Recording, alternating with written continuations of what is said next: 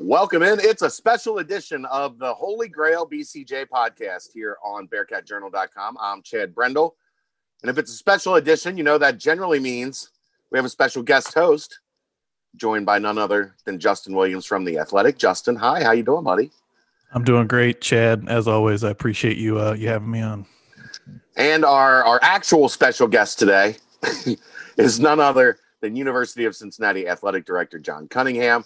John, appreciate you taking some time out of a very busy Monday to chat with us. Absolutely, Chad. Good to be on with you guys. So we bumped into each other after the game and had a fun conversation. It's not very often an athletic director job comes available where you walk into a situation like you have been able to walk into. How fun has this been for the start, the first half of a season, getting to watch Luke Fickell and how he operates and runs his team. And it's got to feel pretty fortunate that, you're not coming into something where you had to rebuild everything, where it was, a lot of stuff was already in place. Oh, it's an absolute dream position for an AD, especially a brand new AD, to walk in and have somebody like Luke leading a program. He's instilled his culture. It's throughout the program. He's got that defense clicking. Just so much fun to watch how aggressive they are. Everybody's buying in, and I'm along for the ride just like everybody else. But it's certainly fun to see it. What have you been able to take from Luke and getting to meet him and get to know him so far? Is there anything that really he's pretty much an open book, but is there anything that's kind of taken you by surprise as you've gotten to know his personality and the way he runs the program? No, I agree. I think he is really open, and that's something you don't always see. My conversations with him are always very straightforward.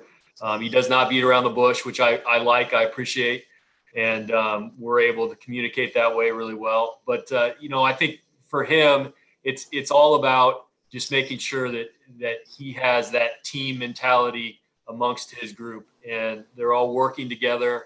And he certainly views his group in terms of just making sure that everybody's working together, and individuals don't play well, I don't think necessarily with him. So that's one thing I've learned.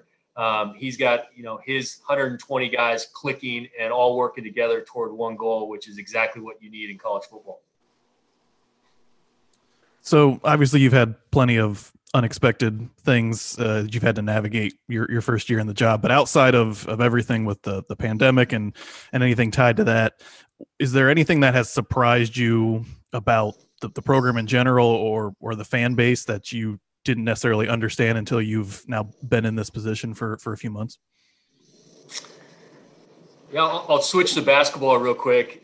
The fervor around the Xavier game and crosstown shootout is something that I understood it from a distance. I didn't understand it from an AD chair. So that's been enlightening and exciting. But also I think just in general, how much people really pay attention to Bearcat athletics. I have people contacting me all the time and just really excited about where our football program's at, where our basketball programs, both men's and women's, are going, and other sports. So, certainly you always question that when you walk into a situation where you're in a town with pro sports, but there's a lot of Bearcat support in this town and surrounding areas. And so that's been great to see. Yeah. So obviously tied to that is, this discussion about, fans being able to attend Nippert Stadium for games. You and the department made the decision for at least for the rest of the regular season that there wouldn't be any. You released a statement, but what went into that decision? Obviously, from the start of the year and then now through these final 3 home games, that you just felt like solidified it was not a tenable situation. Yeah. So we were ready to have fans, and from early on in this, all the way back in April, we were putting together plans to have fans, and it started with a certain percentage, and then it got a little bit smaller. We'd worked with the county, we had everything in place, and I want to point out the hard work that our staff has put into a lot of plans that will never see the light of day, because it's not easy to take a stadium and make it fit for social distancing and think through all the different things from concessions to security lines to bathroom lines and everything like that. So I just want to point that out because they did a really remarkable job and had several different iterations of that going in. But as we always talked about, the virus is going to dictate what we ultimately did. We're in a unique situation as a college campus. We are different than a pro sports facility where you park, you go into a facility, watch the game, and leave. I mean, we are tucked in here into a campus with 5,500 students that are on campus right now. And I think that as we kept watching it, we were hoping for the virus to subside a bit so that we could have some fans. And it obviously didn't go that way. It went the other way. We all saw Hamilton County and the number of cases in this county. And it wasn't just our student population, which is really, really important, because we've got to keep that population safe. But it's also all the other individuals that are tied to our university, from the janitors to the professors to everybody that works in and around this campus of, that becomes almost a small city in and of itself. So we just felt a real obligation to make sure that we protected everybody on campus. We also felt the obligation to this community that we weren't going to be the cause of additional spread of this really difficult virus. So that's what went into it. We have a lot of doctors and individuals on this campus that are doing really good work and really have a beat on what's going on. And they certainly had a say in the decision. But it's not what we want, but it's where we ended up. John, you mentioned the 5,700 students that are on campus right now. Was there ever any talk about the ability to allow those students that are already kind of in that campus bubble into the games? And where did those conversations go, if there were any?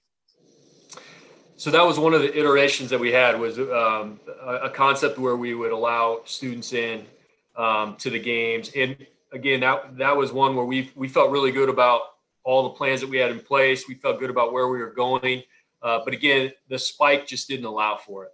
And I really believe that if this would have gone a slightly different way with the spike in the virus, that we'd be in a different situation. I believe that if we would have been playing games after our students left, because they're all leaving for Thanksgiving break and not coming back till January, I think that if that would have happened, then we'd be in a different situation. So it was just a matter of kind of bad timing with the spike going on when we were trying to get some plans in place.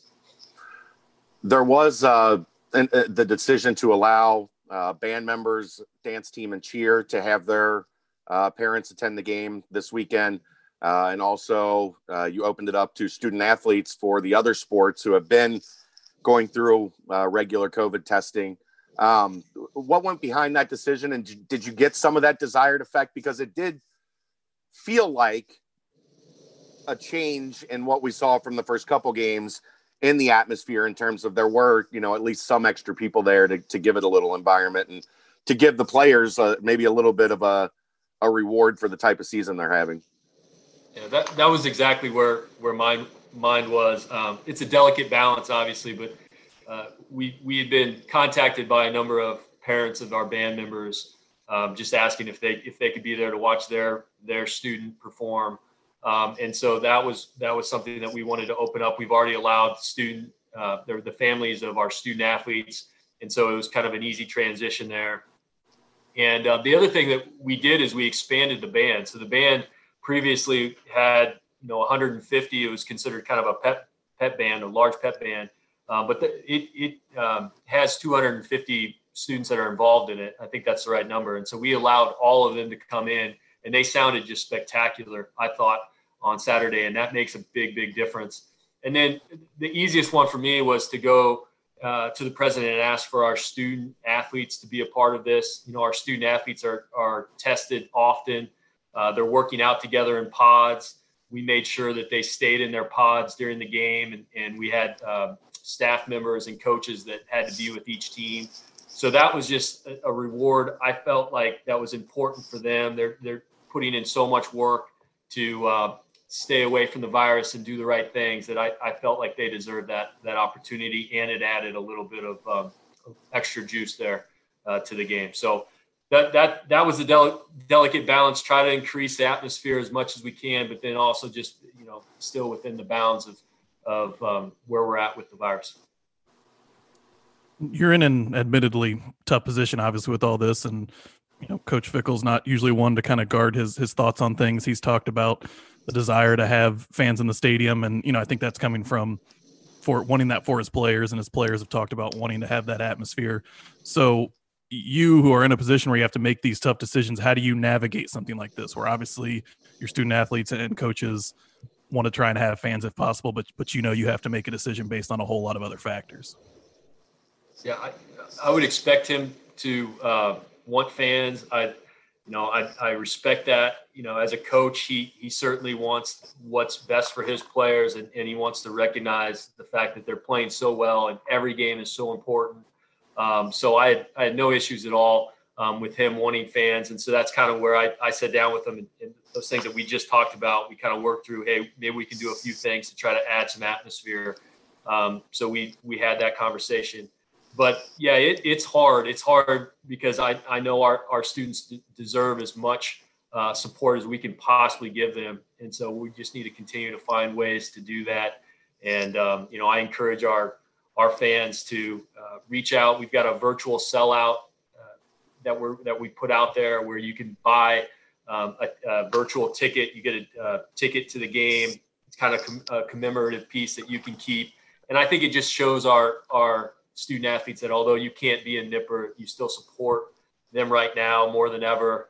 We try to use some social engagement during the game to show people watching the games from their house. And those things are just really important. Our student athletes see it and feel it. So we need to continue to support them that way.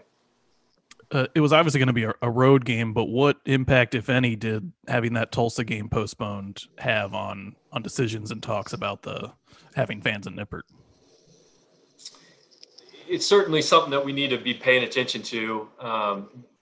We've said from the beginning that part of our success this year, a metric of our success, is how well we keep the virus away from the team, because that's going to be the key as we end this season, is to keep playing. That's the number one thing. So I think that it did play into our conversations. We recognized that we had a little bit of an outbreak amongst our team, and so we certainly want to make sure that they're safe. I do think our conference has done a really nice job of keeping a bubble on the field, and the way we test really prevents the virus from getting onto the field as much as you possibly can. And so I feel really, really pretty good about when our student athletes are out there that we don't have virus spreading on the field. But it was a factor. From your chair, can you take us through how impressed you've been with guys like Bob Mangine and Aaron Hemler, and what they've been able to do in terms of trying to keep the athletes safe and taking the best preventative measures they can? I don't think I'm alone in thinking you have one of the best medical staffs in the country, and that's got to be a great asset going through all this.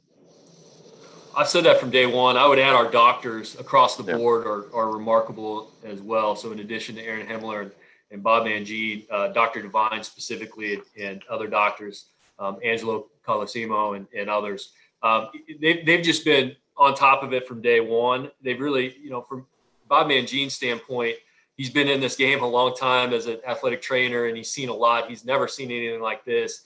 And for him to just be able to just on a dime kind of flip the way that he does business and take this thing on. And, it's the strangest thing to walk in to the training room.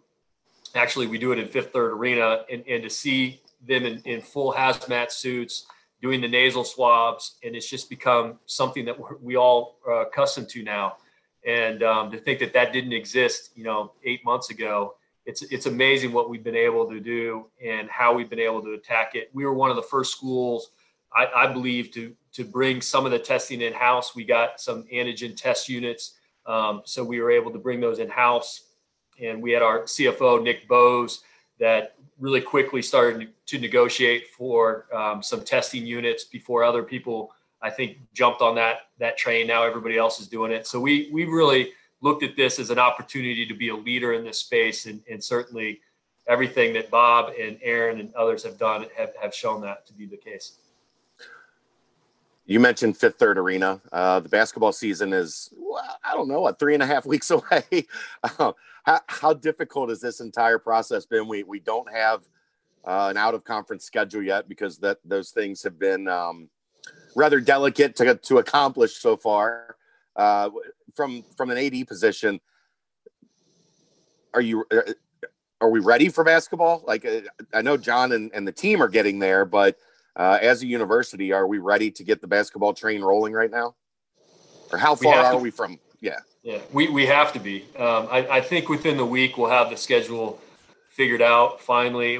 Obviously we're not alone. Everybody, it's been absolutely wild out there in terms of basketball scheduling, as things have fallen apart, and then other things have popped up, and so I think by the end of this week we'll have that figured out, and then we'll be ready. Just like everything else, there's going to be challenges associated with basketball. There'll be new challenges that we don't see necessarily in football, because you're bringing things inside. There's more direct interaction and physical interaction amongst the team. So keeping the virus away again is going to be as important or more important in basketball, both men's and women's. So it'll be a strange season, just like football was. I really am hopeful that as the season progresses, things change in terms of how we test. Things change in terms of where the virus is at, and vaccines and some of those types of things. I think by February, we may be in a totally different situation, and that sets up well for a really great basketball tournament, which is obviously the number one thing that we have to have. We have to get that NCAA basketball tournament in this year after not having it last year. So that's going to be the goal for the year. What has this experience been like for you personally? You have the basketball season that ends really well, or was on track to end really well last season. That gets cut short. You have a top 10 football team. You're in your first year as an AD, and obviously you don't have to deal with any of this stuff, but just from someone that cares about the experience and the progress of these athletic teams, what's it been like for you, watching in an empty stadium mostly and kind of having to navigate all these different things? It doesn't feel good. I mean, I told my wife the other day that every time I walk into Fifth Third, it just kind of, there's a little tinge of sadness, because I remember, I wasn't here obviously for Nippert last year, but I remember what Fifth Third was coming down the stretch in the AAC last year, and it was just a rocking arena.